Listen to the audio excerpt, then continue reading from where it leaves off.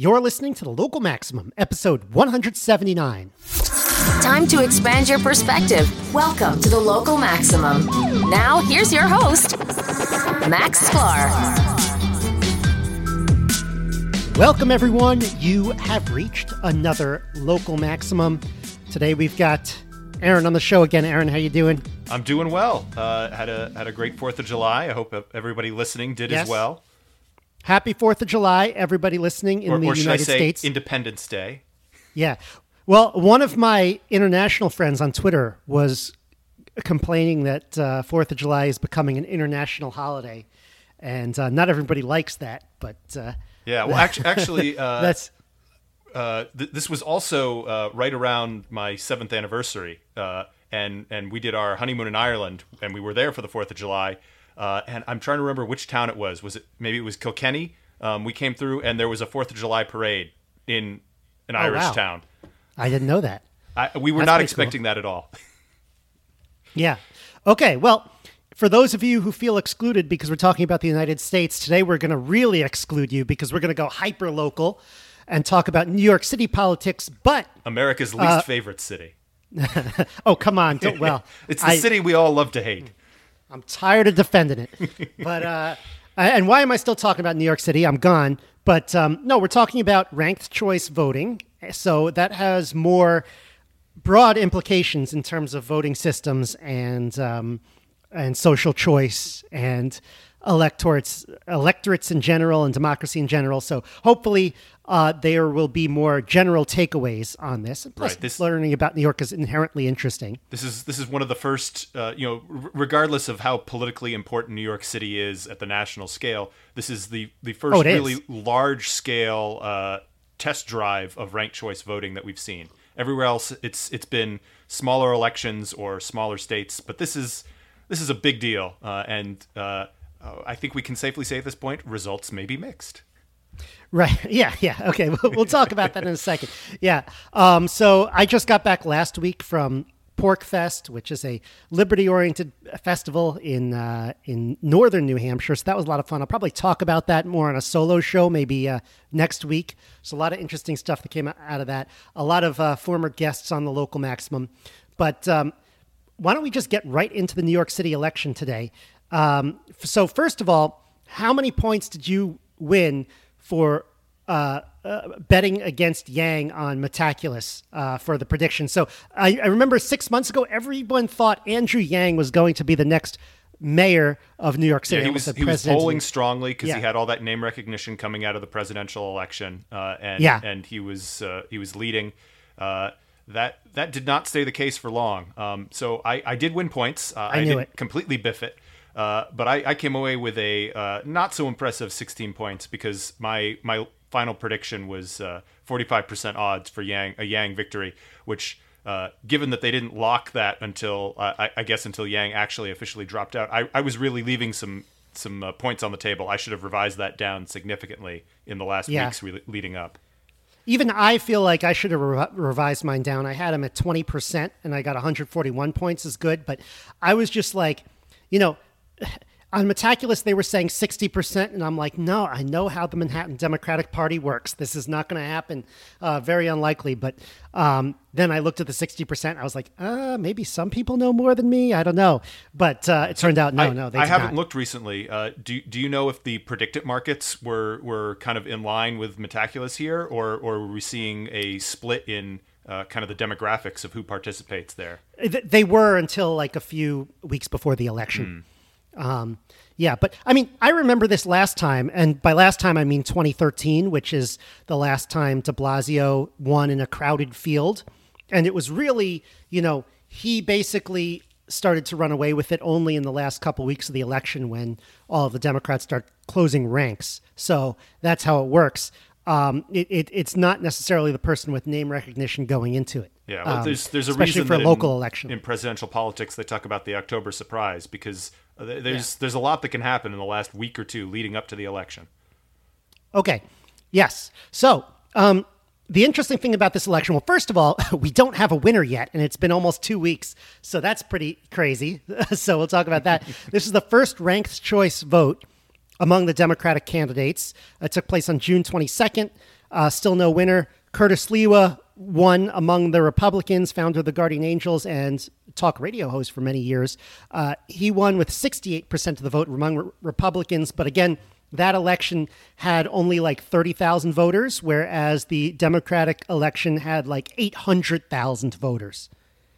30, well, yeah, maybe a little more actually, but it's still it's under 100,000. It's like tens of thousands on the Republican side. That's on the high end of being able to call it just an order of magnitude. Yeah. Okay, so how does ranked choice voting work in New York City? I used to say, I still kind of agree with it. They removed the worst voting system and replaced it with the second worst with this ranked choice voting. The worst being our traditional first past the poll. Yeah. And then, of course, every election has some complications in it that, and this one's included in terms of who gets on the ballot and all that sort of stuff. But the way ranked choice works in New York City is there are 13 candidates, and you can rank them. And basically whoever, and it's your first place choice that matters. So it does matter who gets your first place slot, because the person with the lowest number of first place votes ends up getting eliminated, and then their votes get reallocated. So, basically in the next round, whoever's eliminated, if you still have someone who's uneliminated on your ballot, then whoever is highest up on your ballot gets counted as your vote in the next round. So it's essentially first past the post, but you get to reallocate your vote if your person doesn't make it out on top. And so I don't know if I explained that correctly. Also, another aspect of the New York system is you could only rank 5 candidates. So you can't rank all 13. So you do want to make sure that on your ranking, some of the people on your ballot are actually people who make it to one of the last rounds so that you get a say in that. So you want to... There's still very much a concern about, wasting your vote, because you could conceivably fill out a ballot where you rank your 5 top choices and none of them even get counted because they're so far below the threshold that they all get discarded. Right. And I think that happened to a lot of people. The strategy for this makes a lot of sense if you are, or is a lot simpler if you have, say, a 2-candidate election with some very unpopular third-party candidate, not unpopular, but not well-known, who has an issue that you really care about. You can vote for that little-known candidate in the first slot, and then in the second slot, choose the candidate among the top 2 popular ones who you would prefer to win. So that's kind of one thing that you can do if it's a simple, 2-party with some minor parties race. But right, that mechanic is still in play here. It's just that with so many people on the ballot and with them, even if they hadn't capped it at you can only rank 5, who can reasonably research and rank? What did you say? It was 13 different candidates. That it's overloading the load bearing capabilities of such a system. Yeah, and you're not just, it's all the same party, so you really have to do research on each one. And we'll get into a second on the demographics of who voted for what, according to the Times and the Post and all that. I didn't go into all the numbers myself. So another point is generally thought that the winner of this Democratic Party wins the election in New York. For 20 years, New York voted for non-Democrats. Giuliani, a Republican, and Bloomberg was a Republican and then became an independent. The general sense is those days are over. It's all Democrats from here on out. And there is at least some diversity of thought in the Democratic primary, probably not enough, but it sort of makes me think, well, maybe they should just have this be one nonpartisan race if you're going to do it like that. But I don't know if that's going to happen. Yeah, there are definitely a lot of cities across the country that do have nonpartisan races for mayor or select people. Or whatever their particular system of government is, but not so much for the large cities. Your New York City being, I think, the largest city in the United States. Cities like that, or Boston, or Los Angeles. You're not going to see a nonpartisan race anytime soon there without a major restructuring of the system.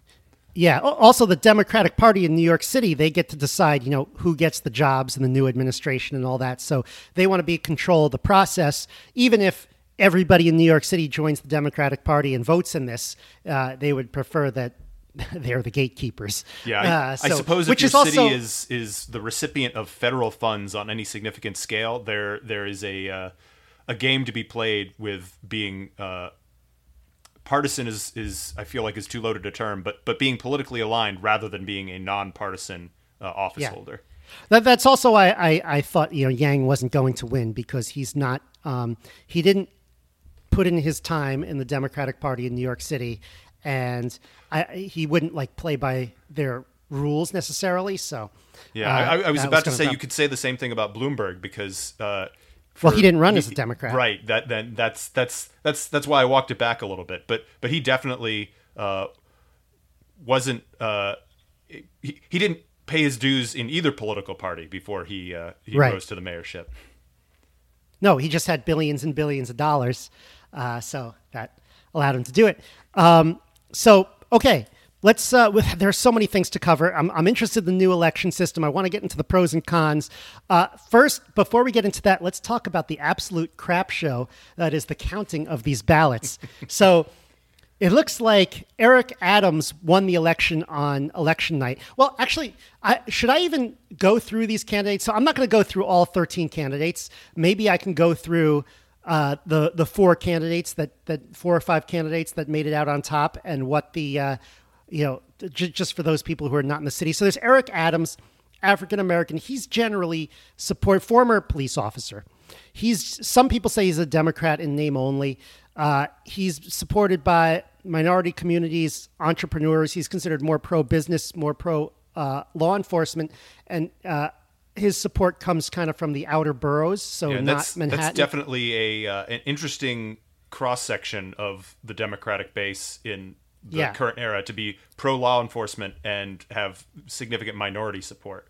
But maybe that says something about how New York is different than some other parts of the country now. No, I mean, some people are saying that's sort of basically it's the white socialist, true believers that are kind of different. Then you had Catherine Garcia, also still in the running.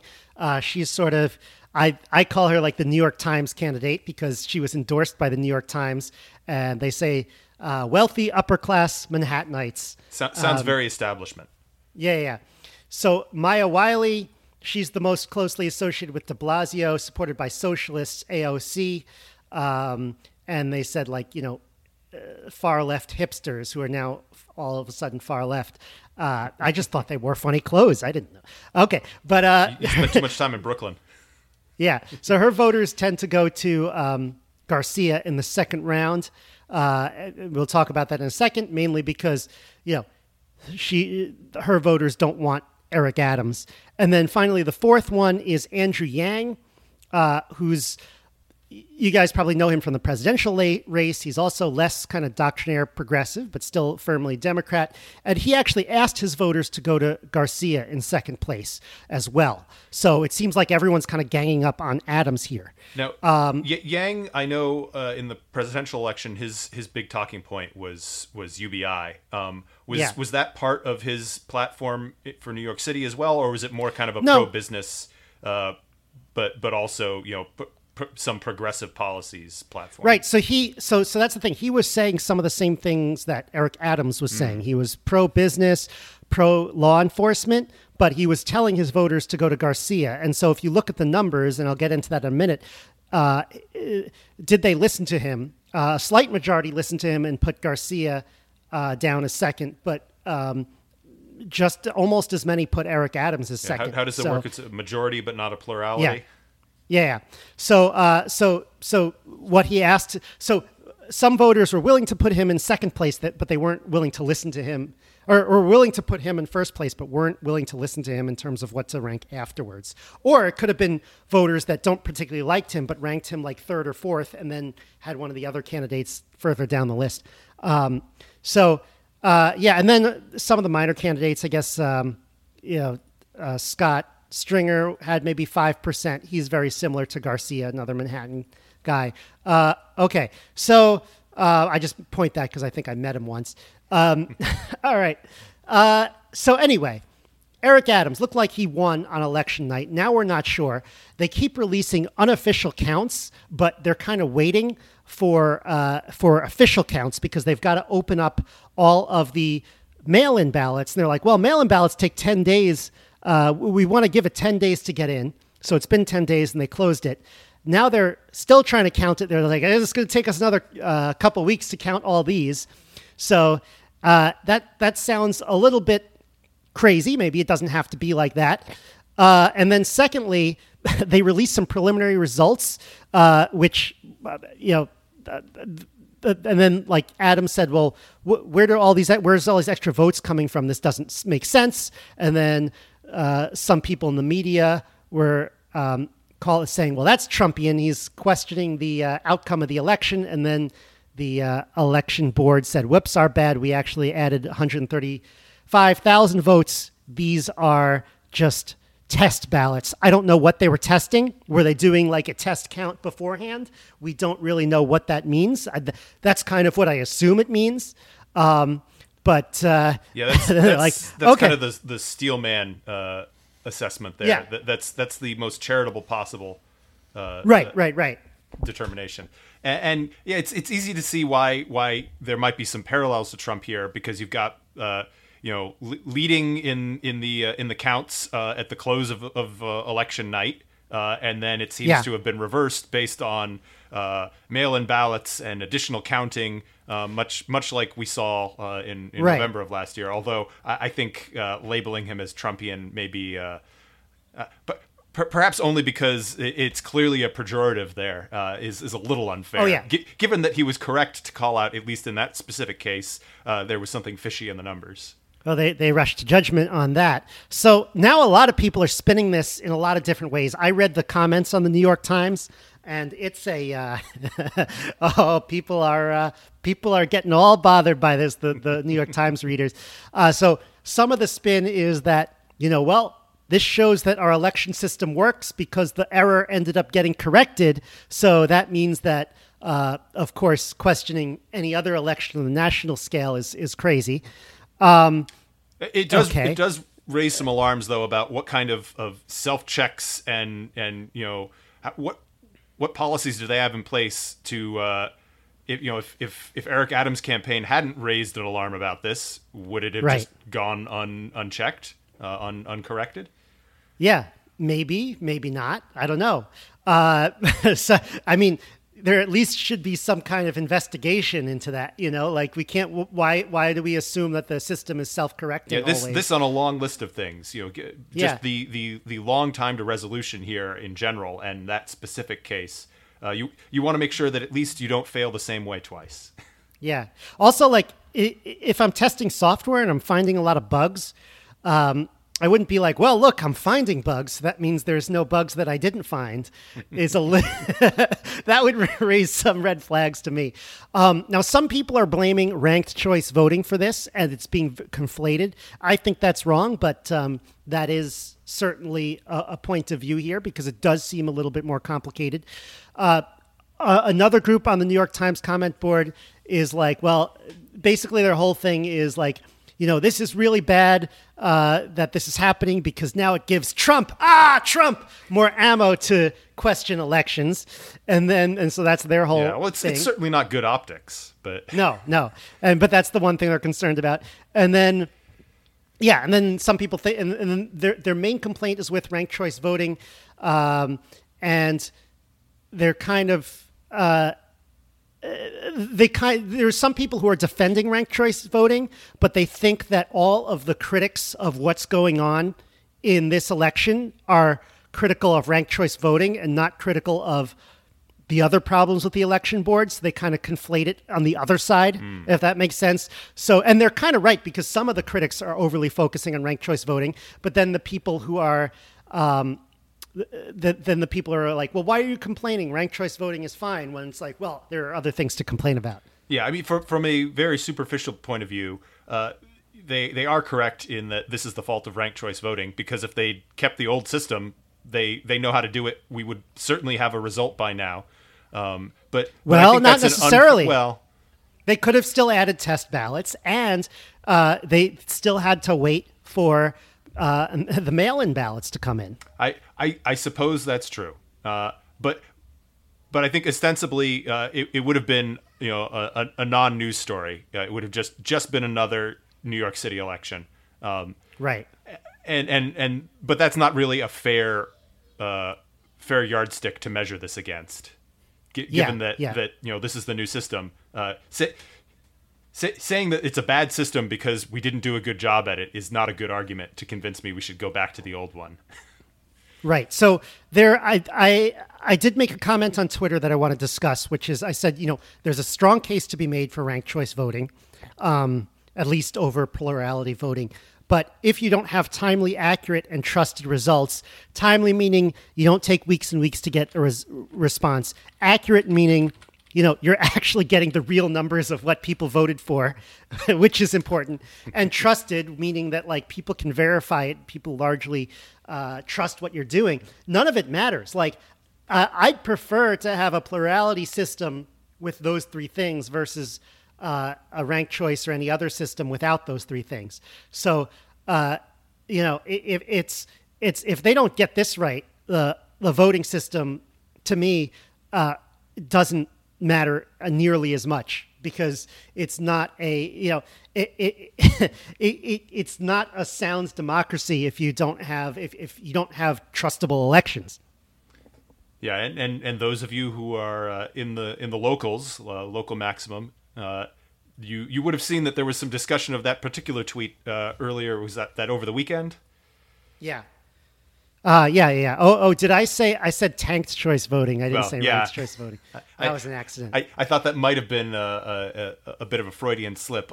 Although, well, you mentioned the what is it, the Board of Elections and their role in here. I don't think you're implying that they're in the tank for a particular candidate, but they certainly have some influence here.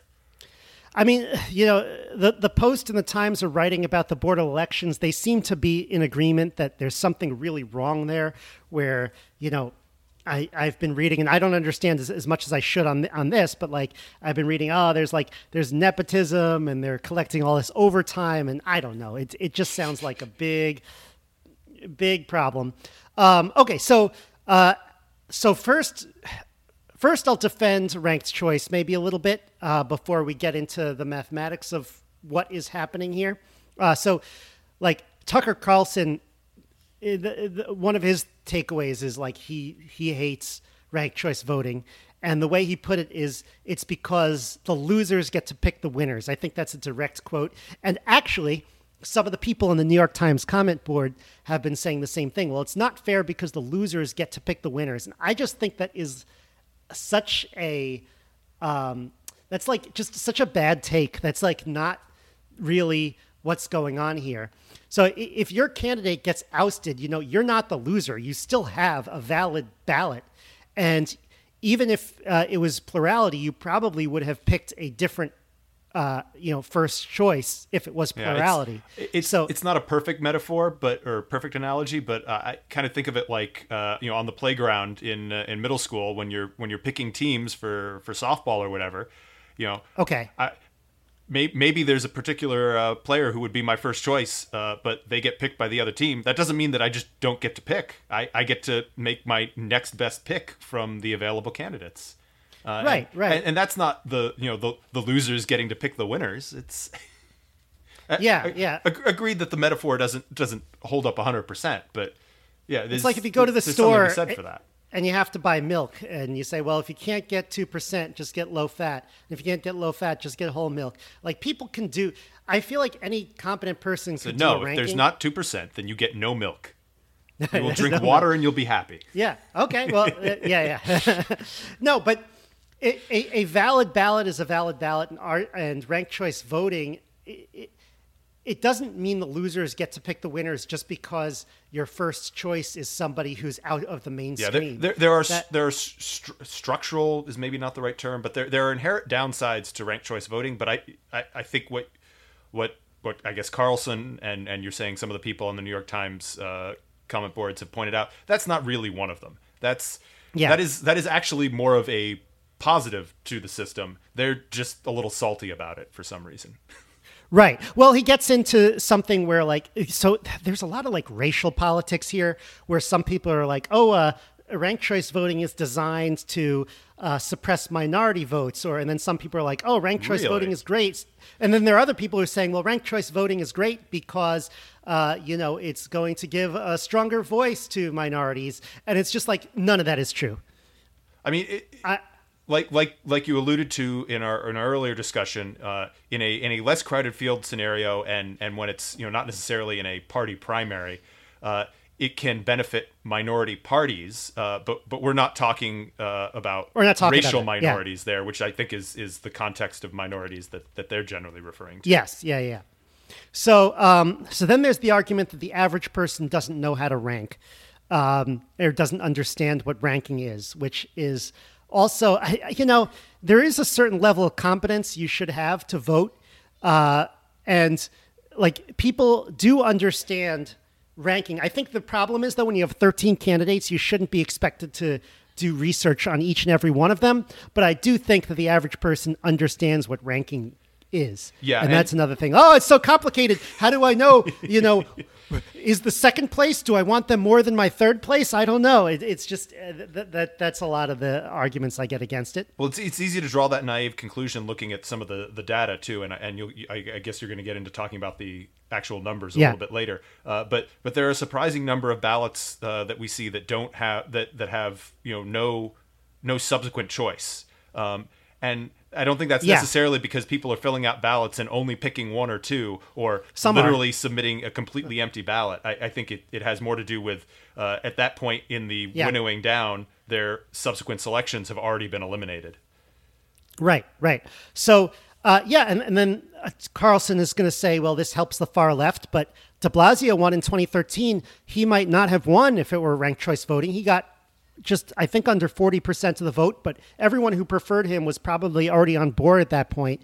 And, his next best rival, Bill Thompson, maybe could have made a run for it if they had ranked choice voting at the time.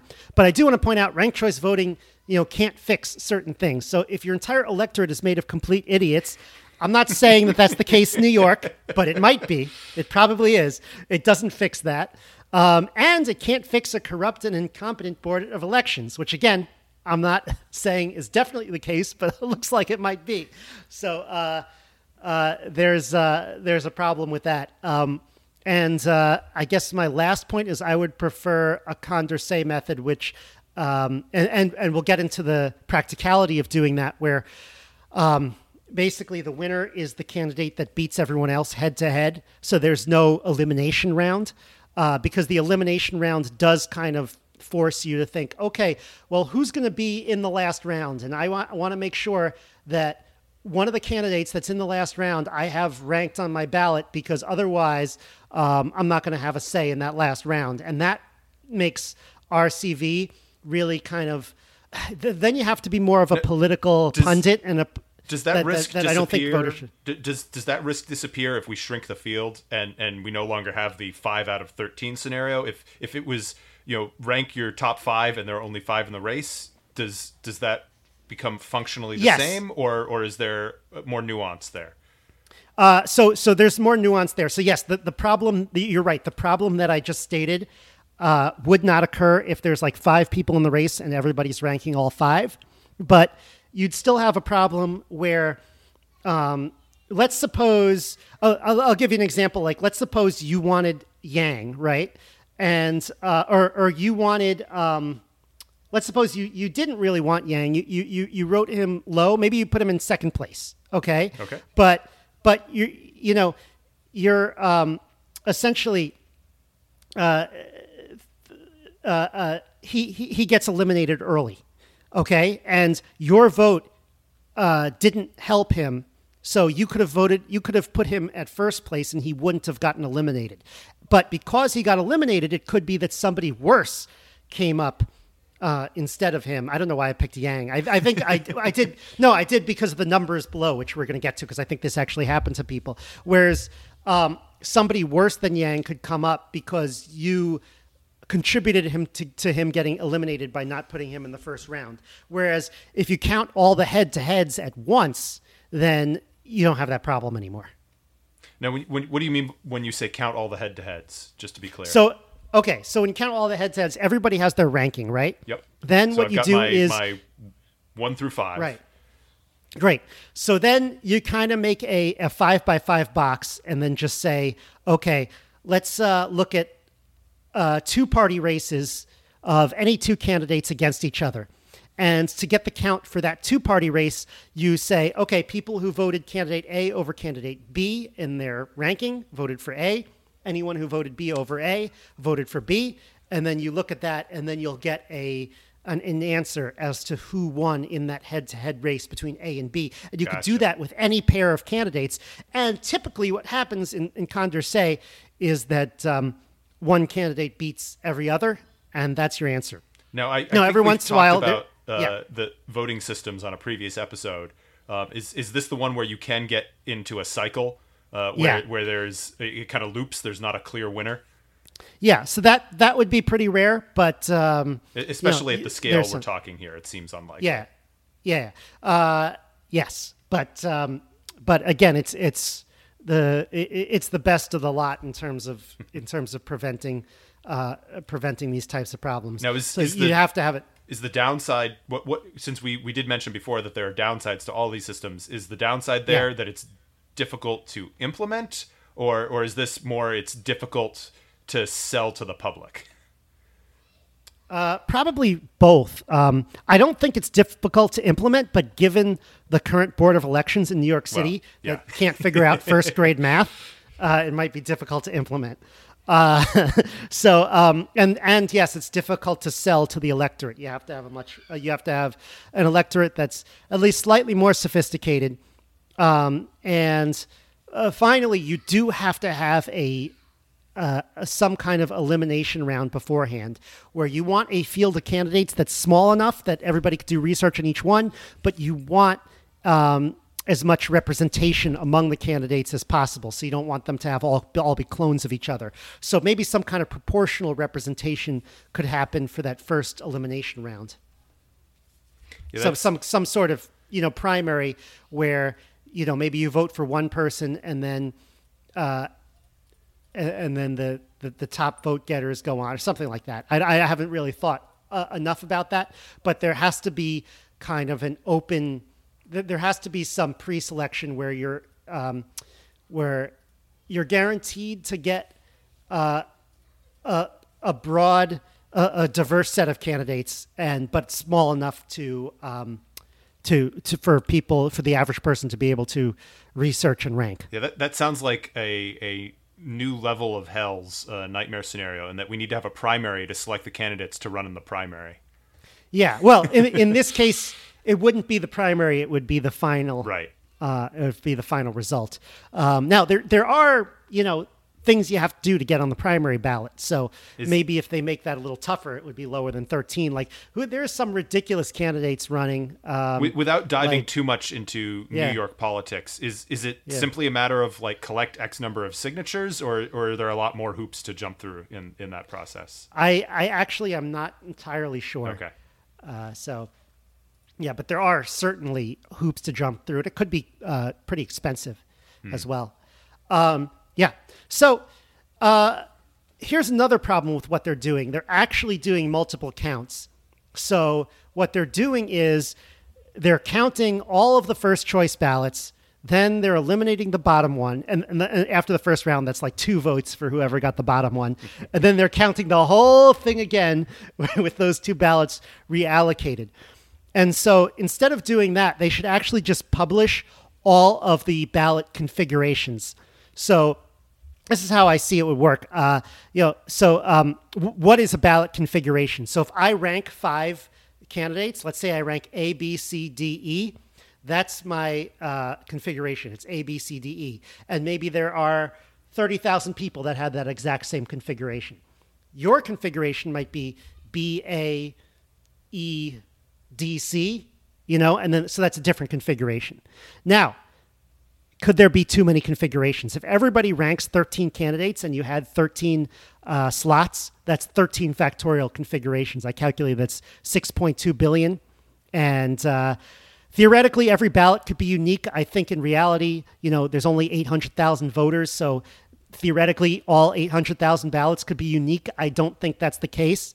But if you want to rank all 13 candidates, that would be implausible. Now, if you want to rank 5 candidates, it's actually less crazy because it would be 13 choose 5 if everybody chose 5. And then some people aren't going to choose 5. Some people are going to choose 4, 3, 2, and 1. So that's, there's the mathematical formula for that, right? How do you take 13 and you choose 5? Although it's not, it's actually, you're not choosing 5. It's permutations, not combinations, right? So It's not just 13 choose 5. It's because order matters. Right, orders matter. So it'd basically be 13 for your first choice times 12 for your second choice times 11 for your third choice times 10 for your fourth choice, et cetera, and times 9 for your fifth choice. I guess that would be, So essentially, you would have only a set number of configurations possible, and basically, if you limit it enough, I imagine that. Again, certain configurations won't be selected. If you have a case where, there are a few hundred different ballot configurations that we see, you could basically put it all in a spreadsheet and type in the numbers for each one, and then everybody could figure out what the rankings ought to be based on those answers. Did I explain that right, or maybe that was a little bit off? I think so. Yeah. Then the only thing we have to argue about is whether they entered all that data into the spreadsheet, if they counted them correctly, not if they did the math on the analysis correctly, because the raw data would be available. Well, once the raw information is available, then doing the whole system of rounds, or if you do Condorcet every one-to-one matchup, is just a matter of math on the spreadsheet. It should be pretty easy. Right. And the other thing that I think I neglected to ask you about, but we talked about a little bit before the show, let's just say that miracle of miracles, the Board of Electors or some ballot initiative next year changes New York City to a Condorcet system. It wouldn't actually change what the ballot looks like to the voter in any meaningful way. They pretty much go through the same process. It's just that how the math is done on the back end would be different. And as you've asserted here, it would come up with a fairer result, one that satisfies more voters. Right. But also more it's than not that, like you have to do additional strategizing to understand. Okay, how does my vote work in Condorcet that you didn't have to do for the initial assessment with ranked choice voting? Yeah, so it's my understanding with the ranked choice voting, they're not actually giving us the ballot configurations. They're just giving us the first place counts on each subsequent round. Right. So we don't really know how the ballots are configured, which it makes the election process a lot more opaque, less transparent. Which I think is a problem. That maybe at some future date, some PhD student will have the opportunity to go through all these ballot records and collect that information and say, and then rerun it and say, okay, if we'd had given the same voting, what would the Condorcet result have been? That would make for a very interesting bit of investigation. But we don't have the data to do that currently, and we don't expect they're going to be releasing it in that kind of a format anytime soon. At least not publicly. Once people are satisfied with them for this, I think they're going to be like, we're done. We're not going to do any more overtime. I'm kind of morbidly curious if this is a system where, like, once the election is done, they have to preserve these ballots, in a locked and sealed container for X number of years, or if the once the election is decided, they ceremonially burn them so that nobody can go back and relitigate the process. Yeah, exactly. So I do think that, I think it needs to be more transparent in that regard, and I think that there should be a way to make sure that for someone to check that their vote actually got counted correctly. So let's get into that a little bit. I wrote some lessons here. Well, before we get into some lessons, let's actually talk about what happened in these elimination rounds, because we're talking a lot in theory about ranked choice voting. Let's actually see what happens in practice. So once you eliminated all the minor candidates, you had 4 candidates left, right? You had Adams, Garcia, Wiley, and Yang. Okay? And among those 4, the first one that got eliminated was Andrew Yang. And at that point, he had 111,000 votes in his favor. So those got eliminated. 30,000 of those 111,000 did not rank any of the other 3 candidates left. So those got thrown out. So that's actually something to consider for those Yang voters, that they did not include any of the voters who were higher in the poll, candidates who were higher in the polls. Right. Now that doesn't mean they just left it blank. It may have, but it seems more likely that their subsequent choices were somebody who'd already been eliminated. Right. And again, we don't know this because we don't know the ballot configurations. So, by the way, these numbers are, these include the test data that is false. So it's, we might have to change them later. But, see, he asked his voters to go to Garcia. Of the 111,000 voters, only 37,000 went to Garcia. Now, it's the most, but only 37,000 of 111,000, so that's not that much. And then 31,000 went to Adams. So, yes, his voters helped Garcia a tiny bit, but not much. And then only 12,000 went to Wiley, so I guess they don't want socialism. Or maybe a little bit with Garcia, but yeah. And then... Okay, so that's what happened. Then the next round, Maya Wiley gets eliminated. Now, in the next round, you had Adams, Wiley, and Garcia. At that point, Wiley and Garcia are almost neck and neck. So this is one of the things that could change on the recount. And that's another problem with ranked choice voting as opposed to Condorcet, is that it's not very robust. Like, a few votes in a little bit of different configuration can cause the candidates to get eliminated in different orders and then change the entire outcome of the election. Yeah, it cascades down a very different branching path. Exactly. So this is a problem. So Maya Wiley, actually, at that point, when you have 3 candidates left, she has 227,000 votes. And of those, 78,000, so a little over a third, get thrown out. They did not rank between Garcia and Adams. And then hers were very one-sided between the 2 remaining candidates. 117,000 went to Garcia, and only 31,000 went to Adams. So 117 to 31. So her vote tracks heavily to Garcia. Maybe if Garcia gets eliminated first, her second places don't go so heavily to Wiley, so that could help Adams if Garcia gets eliminated first. But that's just speculation on my part. But I think that's probably right. And at this point, all the votes are in. They're not expecting or accepting any additional mail-in votes or anything like that. And they presumably counted them all, but maybe not. So we're still waiting on official final numbers. Never mind what the breakdown of rounds actually is. Yeah, so the mail-in ballots are closed. They came in, but they're apparently going to take a few weeks to count them for some reason. Well, I was just looking it up while we were talking, and it appears I'm not looking at an actual ballot, but a guide to how to fill out the ballot, and it looks like it's a pretty simple Scantron. With you've got the candidates listed down the left-hand side, and then you've got across the top, ranking first, second, third, fourth, fifth, bubble in the appropriate ranking next to the candidate of your choice. That should be pretty fast for if they can run the SATs through that Scantron machine in a weekend for that many hundreds of thousands of high school students. You'd think they could do this.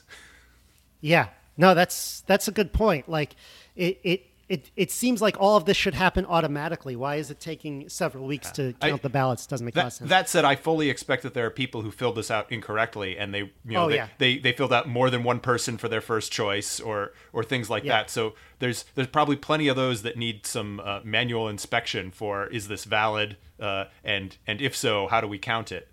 We haven't heard much about that because it's not a scenario where you have. We've got the Republican and Democrat poll workers looking over each other's shoulders. It's all within the party, so there's not necessarily that same controversy. I've read there is a little bit of that. There's poll washers being like, no, they marked this one and then they marked this one and there's a stray line here and all that. Okay. Some lessons, some takeaways for me from actually putting this voting system into practice. First, it's probably best to whittle down the field a little bit before doing ranked choice. I don't think it should just be collect more signatures, because then you just end up with a bunch of insiders who know how to do that. You don't end up with like interesting candidates.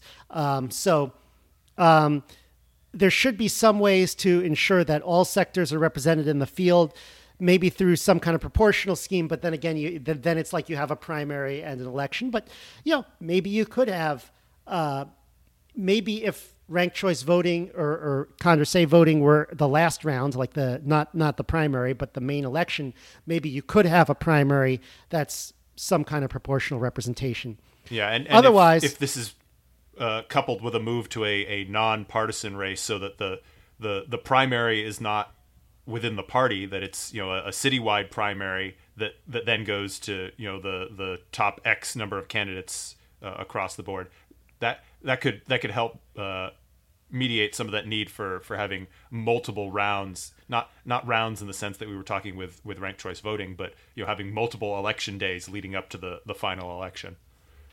Yeah.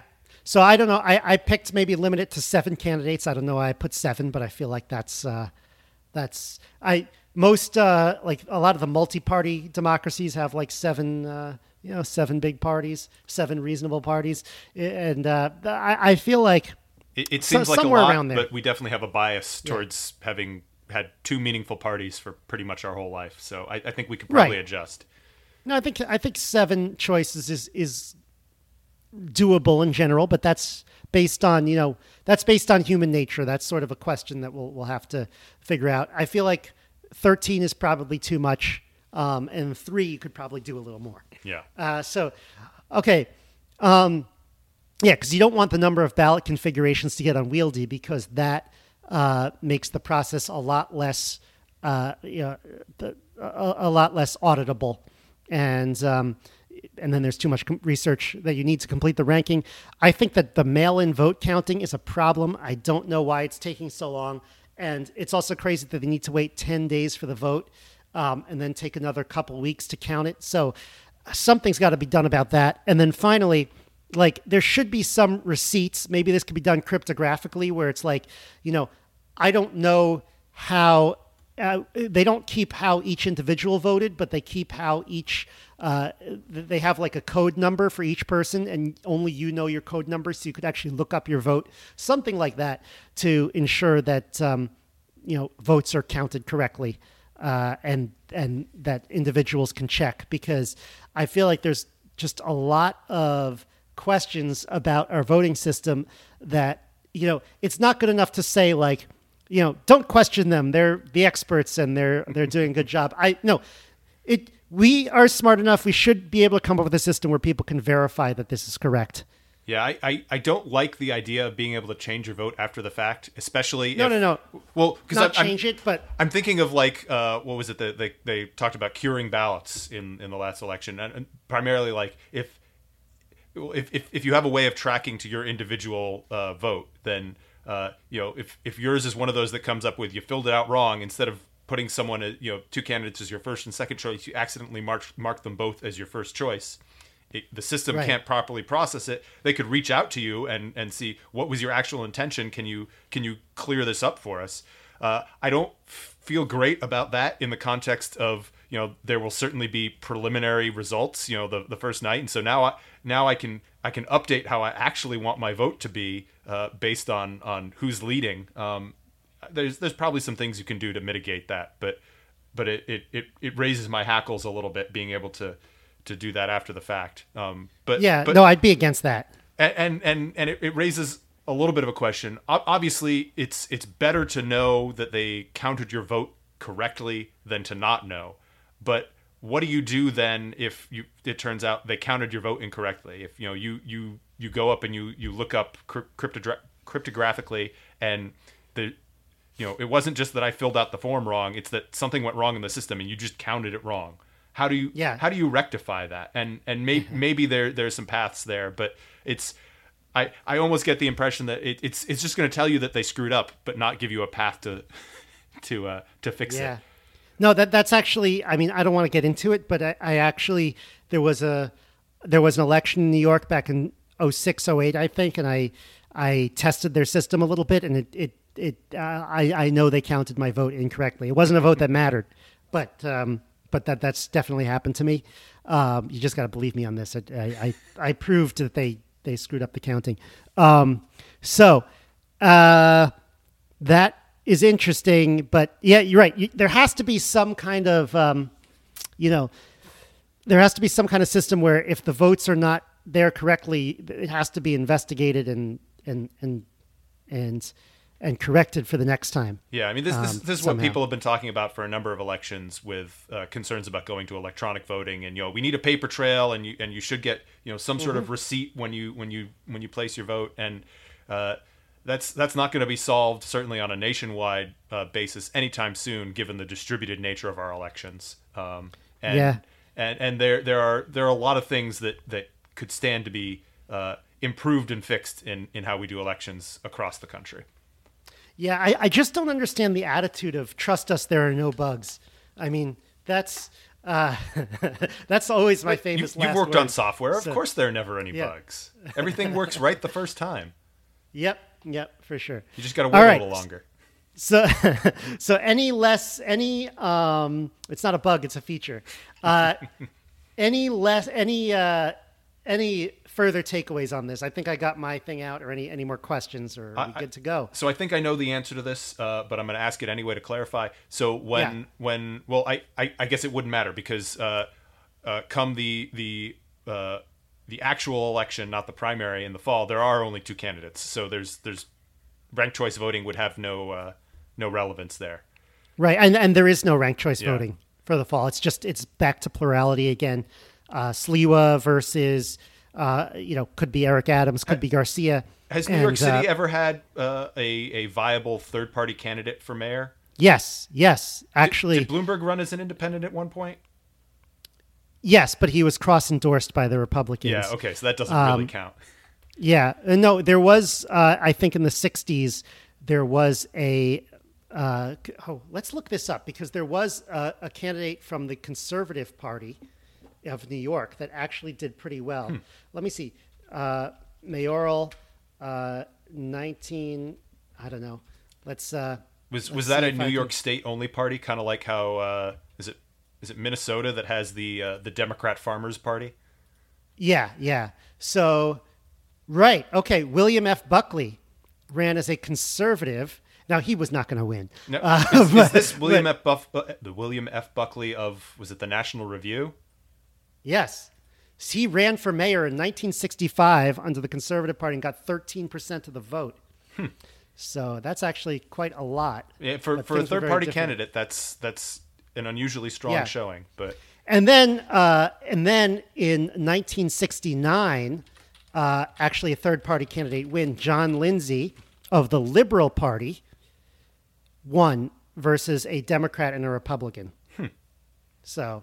Yes, there was something called the Liberal Party that I believe in like the 90s cross-endorsed Giuliani, actually. So there was some kind of moderate party at some point. Although these little parties in New York, they have a name, but they're always captured by like these small group of people who decide to do whatever they want to do. Right, you can't assume that a party from 50 years ago actually has any of the same positions of a party with the same name today necessarily. No, well, it also might not be liberal. Like there's always the Workers' Party, and the what was it, the Working Families Party, WFP, and then Cuomo created the Women's Equality Party, WEP, and people. I'm sure there was no confusion at all there.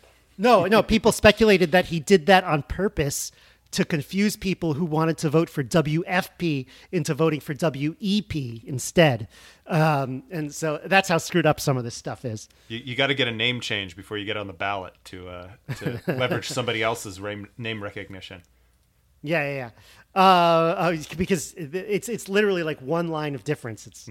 It's insane. But that's the kind of shenanigans that go on with ballots and all that. So, another way that like your kind of your perfect mathematical model of how an election should work doesn't always pan out in the real world. But all right, I think this is an interesting test case, and I'm sure it will come up later, and I'm sure we'll talk about it when the actual candidate gets selected. I know we also want to talk about the billionaires going to space. We want to go to hyperlocal to like interstellar or interplanetary, but maybe we'll do that next time. So I think that's it for today. I think that's all we can handle. I think we're good. Anything less, or are we good to go? Yeah, we'll be keeping an eye on these things as they develop, and you heard it here first. We'll have more in the future. All right. Have a great week, everyone. That's the show. To support the Local Maximum, sign up for exclusive content and our online community at maximum.locals.com. The Local Maximum is available wherever podcasts are found. If you want to keep up, remember to subscribe on your podcast app. Also, check out the website with show notes and additional materials at localmaxradio.com. If you want to contact me, the host, send an email to localmaxradio@gmail.com. Have a great week. Feel the power.